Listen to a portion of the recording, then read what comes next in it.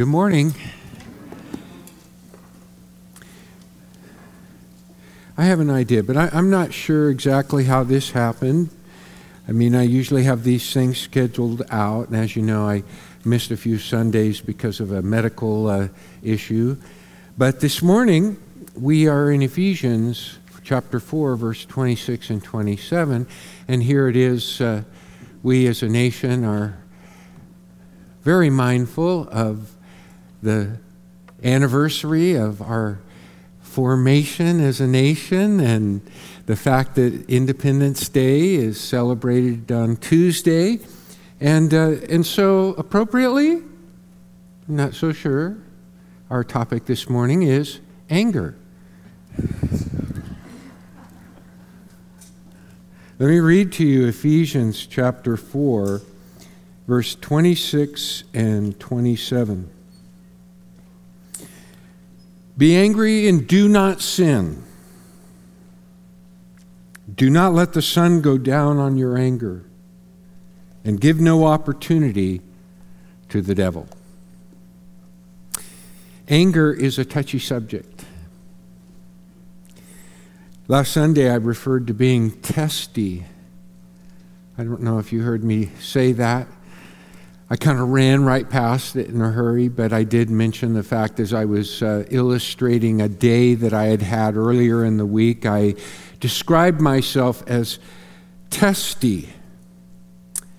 And I alluded to the job of concealing that as best I could, that I thought I did a pretty good job of concealing that on that day. And later, after church, Shelley and I were talking, and the first thing she brought up was the fact that when I said that, and then she even illustrated it with her arm as she was describing to me what was going on with her as she heard me saying that I think I handled it pretty good. And she said, I just wanted to raise my hand and say, I noticed. But she didn't. You can't hear her, but she talks to me from down here. Well, anyway, we laugh about that kind of stuff now, but it wasn't always that way. I grew up in a home in which my father was an angry man, and he grew up in a home with an angry mother. So I know there's some generational influence of this. The book of Proverbs and wisdom tells us that if you hang with angry people, they're going to rub off on you. I mean, there is that ability. We're created by God to mirror and influence each other emotionally. And that can be very positive, but it can also be negative. Anger is hard to control. If presidents show anger in public, they risk looking like they're out of control, which in moments of crisis is the exact opposite of what people want. Speaking of presidents, and this week I thought, I think I'll explore whether George Washington, our first president, had anything to say about anger. Well, I couldn't find in any of his writings that he had anything to say about anger. I did, however, find contemporaries of President George Washington who had something to say about his anger. So I stumbled on that. In fact, the most famous portrait of President George Washington was painted by Stuart Gilbert, and his work is renowned. But Gilbert said of Washington that he had a tremendous temper, but held it under wonderful control. It's also known that if his anger ever broke its bonds, he was most tremendous in his wrath. I know that from experience because, as I said, I grew up in an angry home, and as a result, I acquired an angry attitude, an angry outlook on life, and I behaved in the challenges, circumstances, and difficulties of life. I managed them with anger, which is not really managing at all. Anger has a high profile. Its famously loud side on one hand, and a sly, silent side on the other. Anger doesn't have just one speed. Anger can explode, and anger can simmer. There's an old joke that illustrates this, I think. A husband to his wife says, "When I get mad at you, you never fight back. How do you control your anger?" And she responded, "I clean the toilet." "How does that help?" he asked. "I use your toothbrush."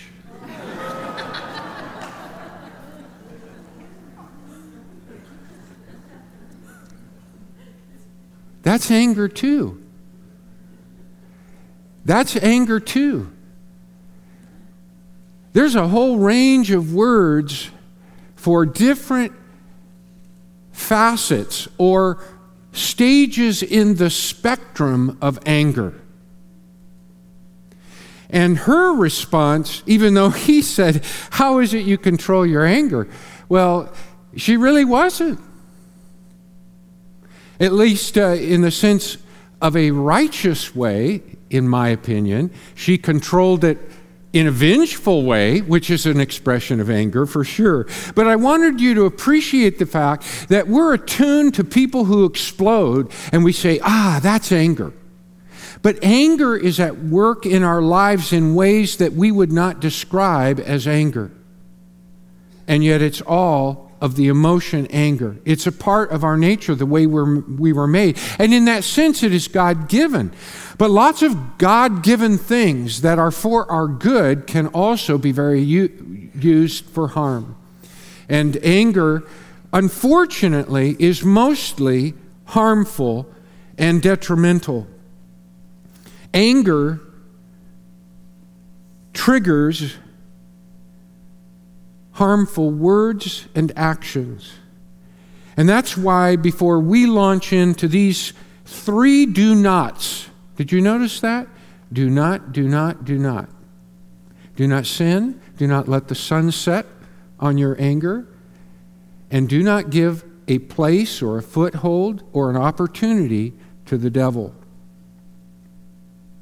That's pretty strong, but it follows something that Paul has made a focal point of chapter 4 in his letter, and that is, put off the old self. Be renewed in the spirit of your mind, and put on the new self, which is fashioned after Jesus Christ. He is the prototype of the new creation that God has initiated in the power of his resurrection to new life, which we mimic in baptism and in our lives, and we are to be empowered with the same Spirit that raised him from the dead, the Holy Spirit, in our daily lives. That Spirit which fashions us and molds us and shapes us like Jesus Christ. And that is the new race of humanity that is the good news of the gospel of God in Jesus Christ. He has made it all possible through his cross and provision for all of our failings, the old life, and he has provided for the new life in his resurrection and the outpouring of the Holy Spirit. This is really incredibly revolutionary stuff. This is not the old gospel. This is the new good news.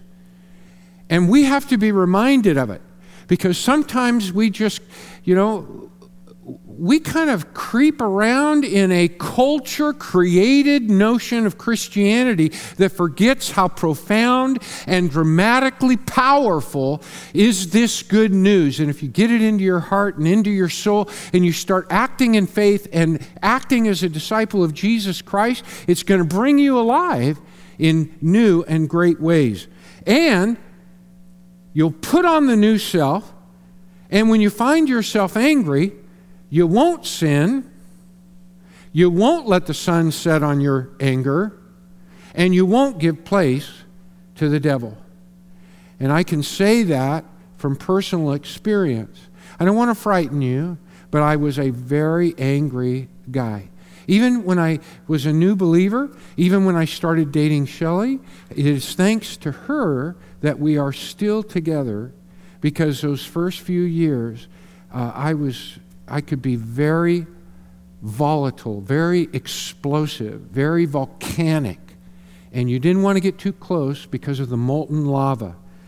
And that is danger at its worst, when anger is unleashed and out of control. We are to be in the control of God, under the power, under the control of the Holy Spirit. And so when these old ways, the old person, the old John, the way John learned to live life by watching the way Dad dealt with things, that old life had to be left behind. And the new life comes through the renewing, verse 23. Remember that it was 22, 23, 24. Put off, 22. Be renewed, 23. Put on, verse 24. And then right here he says, when you're angry, do not sin. Do not sin. That power is in the new life. Don't let the sun set on your anger. That power is in the new life, in the Spirit. Don't give a foothold to the devil. That power is in the new life. But it is tricky, and it takes work. And I have changed over time. You can talk to Sheila. She'll tell you some really cool stories, I'm sure. Cool now because they were once so hot and really full of emotion and fireworks. There's my nod to Tuesday. This expression, be angry, in verse 26, Paul is not advocating that you be angry. This is drawn from Psalm chapter 4, verse 4. And yes, grammatically, it could be read as though he is commanding you, be angry. But notice what immediately follows. Do not sin. Do not let the sun go down on your anger. Do not give a foothold to the devil. Look also at the end of the chapter as he continues. This whole second half of the chapter is dealing with the implications and application of putting off the old self, being renewed in our minds, the spirit of our minds, and putting on the new self. And as he works through this, then he comes down to the very end. This is his rubber stamp on the finale of what he's saying in verse 30 and 31. Do not grieve the Holy Spirit of God, by whom you were sealed for the day of redemption. Let all bitterness and wrath and anger and clamor and slander, you could read that, let all bitterness and rage and anger and clamor and slander be put away from you, along with all malice or any kind of evil. Notice, now he turns it around. Be kind to one another, tender-hearted, forgiving one another as God in Christ forgave you. There's something hidden there that we'll come back to and look at. But I wanted us to be aware of that right off the bat.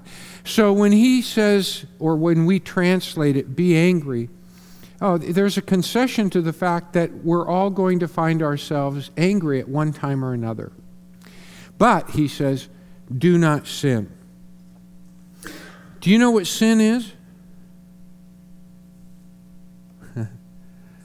Well, it's anything that misses the target. anything that falls short of what you're trying to do.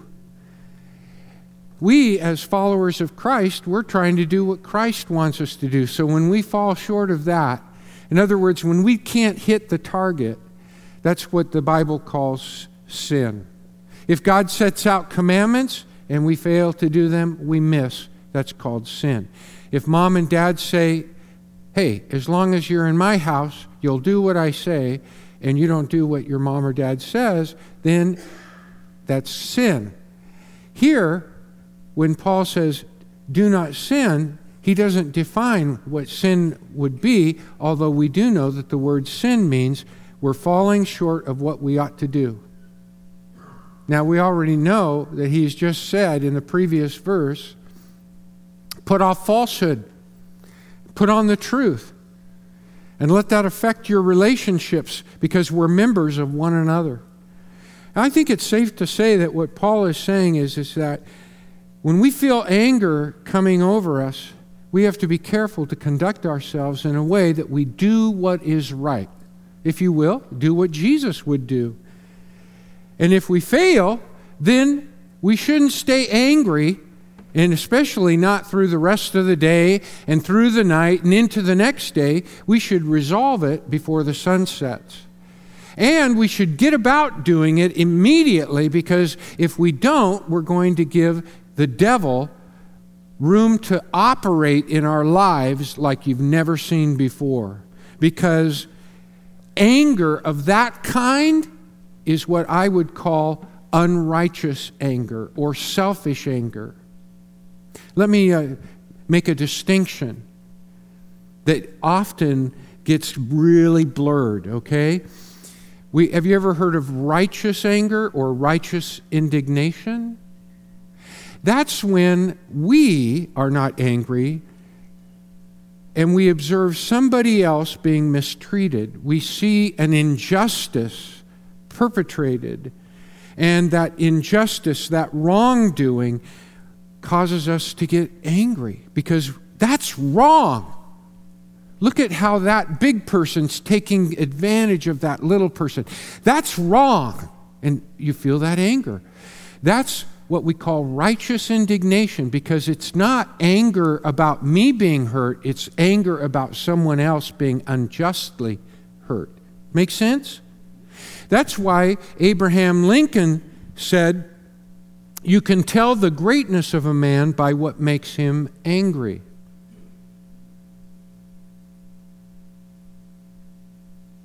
Unrighteous anger is selfish anger. A lot of anger that we disguise as just anger is unjust anger, because it doesn't come out of a pursuit of righteousness, but it comes out of selfishness. And I'll talk just a little bit more about that.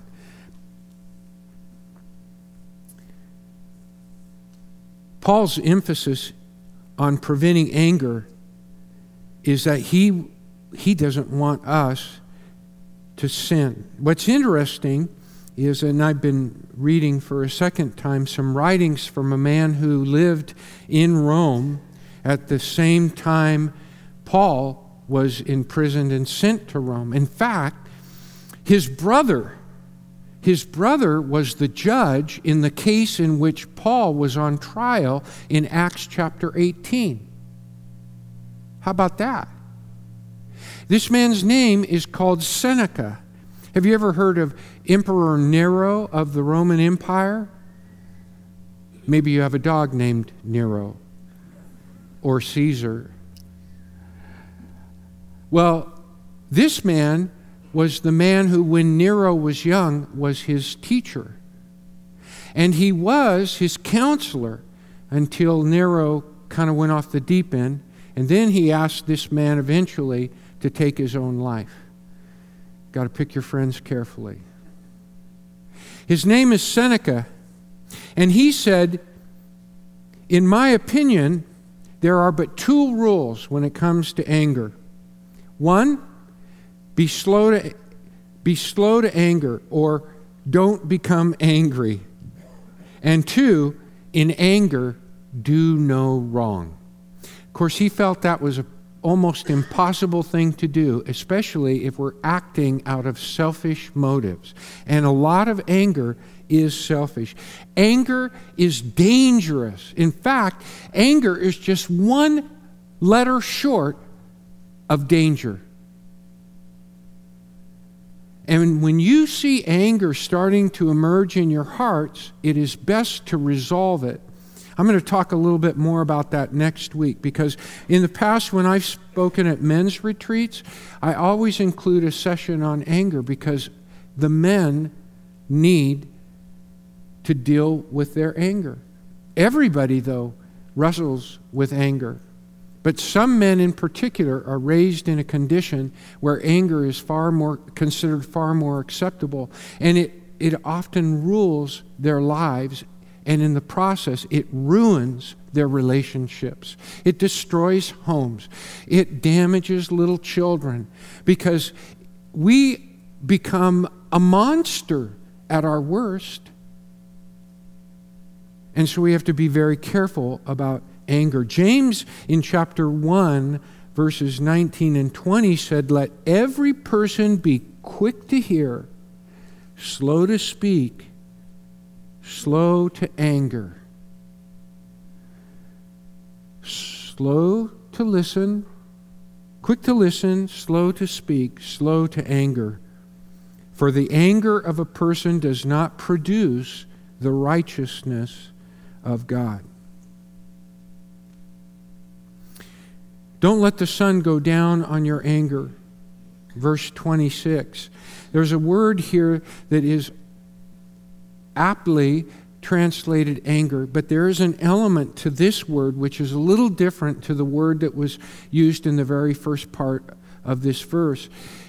This word implies the cause of the anger. So do not let the sun go down on the cause of your anger. It kind of targets what it is that is a source of this irritation and all the things that come with it.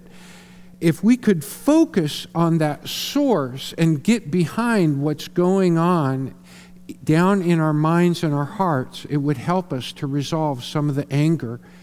And that comes with the renewing of our minds in the Spirit. And it's very important to do. I'm going to talk about that more next week, so I hope you'll come back, because I'm going to do a second message on anger. But what Paul is saying is, resolve the anger. Don't let it fester. Don't let it evolve. Don't just rehearse the justness of your injustice. All anger comes from a sense of injury. Whenever you're angry, if you look closely, you will feel that you have been injured or someone else has been injured. And that is the source of your anger. But a lot of times, that sense of injury is warped. Sometimes in our minds, we're not thinking very clearly. We're thinking only of ourselves, only our perspective. That's why James says, be quick to listen, slow to speak, slow to anger. Because a lot of times we have preconceived ideas of what's going on or what should go on. That's a dangerous word, should. Or what must go on. That's a dangerous word, must.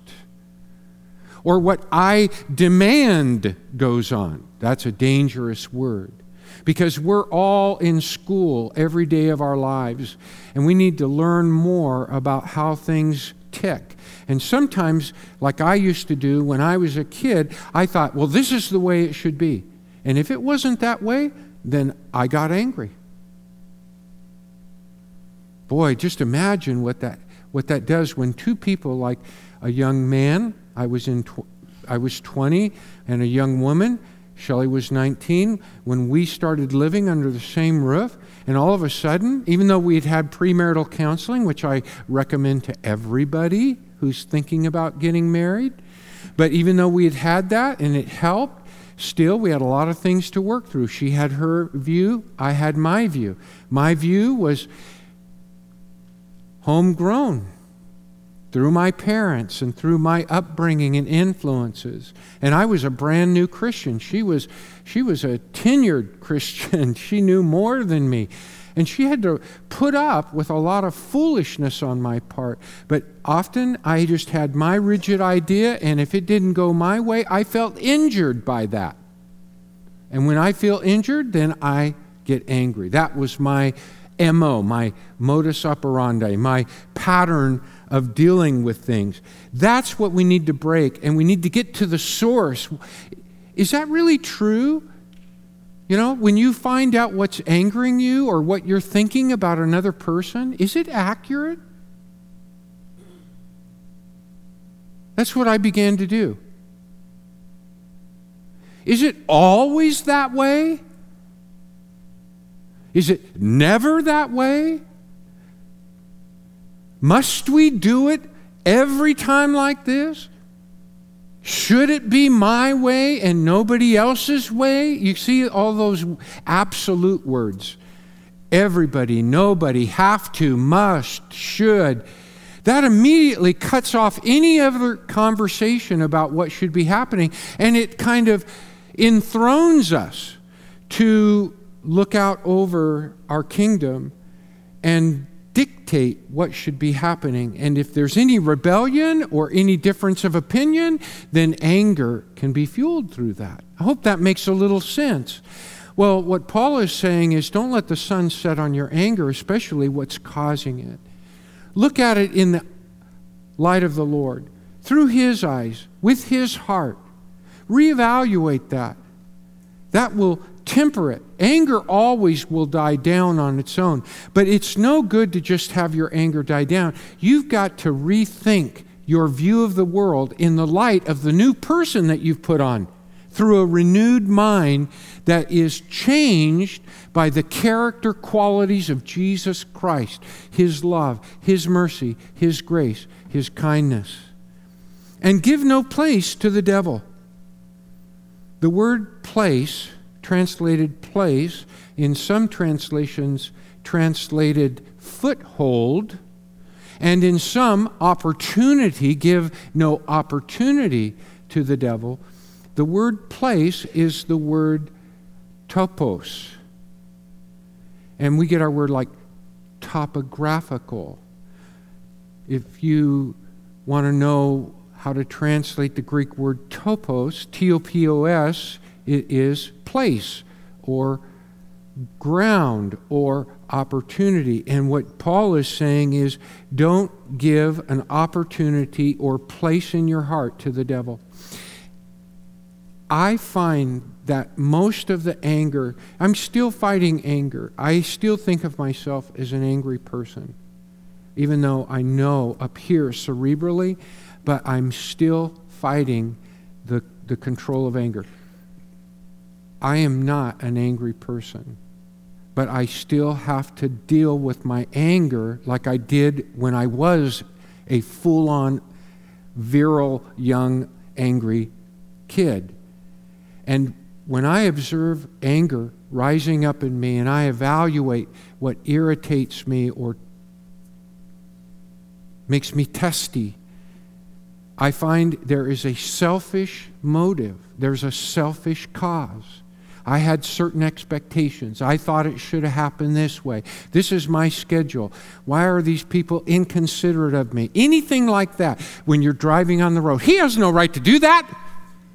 You know, that kind of stuff. I know what anger can show, but I'm not angry. So don't be afraid of me. I will not bite. But that's what we've got to get at. And it is that selfishness, that fundamental selfishness that is at the heart of the definition of sin. Because when we are selfish, we are the gods of our own lives. When we are selfish, nobody else is on the throne but us. And when we are selfish and we are angry, that is an open invitation to the devil. You know what the word devil means? It comes from a Greek word that means fault finder, slanderer. That makes sense, doesn't it? The devil is a fault finder. He's an accuser. In Revelation chapter 12, verse 10, it says he is the slanderer of the brethren. In other words, he's going to say to you something slanderous of me. And he's going to tell me something slanderous or fault-finding about you. And that's how he creates division. That's how he divides Christians and divides people and divides countries. It is the most destructive force on earth. Anger turned me often into a devil. In antiquity, they actually talked about the ugliness of anger. One ancient writer advised his readers when he was writing about the topic of anger, he said, if you could just get a glimpse of yourself when you're really angry, it would be a deterrent, It would just be such a turn-off that you would never want to appear that way or let anybody see you that way again. They even likened it to monsters' masks that scare little children. If you can get a picture of the destruction, the damage, the devastation, the wreckage in relationships, because anger is always generally about people, ultimately. If it's not about me, it's about somebody else being mistreated, because nobody else really matters. It is the kryptonite of the Christian life. It is the kryptonite of the Holy Spirit. And remember what he says here at the end. He says, do not grieve the Holy Spirit. Well, this has been a bunch of don'ts, Do not sin. Do not let the sun go down on your anger. Do not give the devil an opportunity. But there is something really positive that I think. I'd already said those things. Let me draw your attention to the very last verse again. In verse 32, be kind to one another, tender-hearted, forgiving one another as God in Christ forgave you. A forgiving spirit breaks the spell of anger. How do you get a forgiving spirit? Notice the words, forgive one another as God in Christ forgave you. Those words have really captured my heart. It reminds me that I have a lot for which to be forgiven. I am not the best, the most beautiful, the most talented, the most dedicated, the most devoted, the most loving, the most merciful, and you aren't either. We know our hearts. We don't need to hide them from the Lord. And we can know that all of the little injustices and wrongs that we see in the world, they are harbored in our own hearts. And they have been forgiven by the wondrous love of Jesus Christ demonstrated in his sacrifice of his life for us on the cross.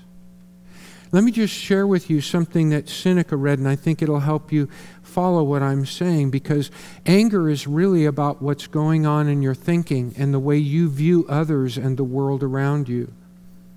He said, and I quote, a great many people manufacture grievances either by suspecting the untrue or by exaggerating the trivial. Anger often comes to us, but more often we go to it. It should never be invited. Even when it falls upon us, it should be repulsed. No one, by the way, the Latin word for no one is Nemo. Kind of like that, Captain Nemo, Captain No One.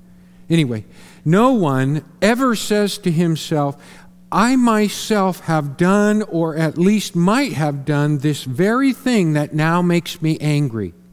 Did you hear that? I myself have done, or at least might have done, this very thing that now makes me angry. If you can appreciate that, you grasp the fact that when Paul says, be kind, be forgiving, forgive one another as God in Christ has forgiven you. If you realize all of the grace and the goodness that God has shown you in forgiveness, it will help you to appreciate that when you see flaws and faults and irritations and frustrations in other people, you and I, we've done the same thing. We've been on the same side of that thing.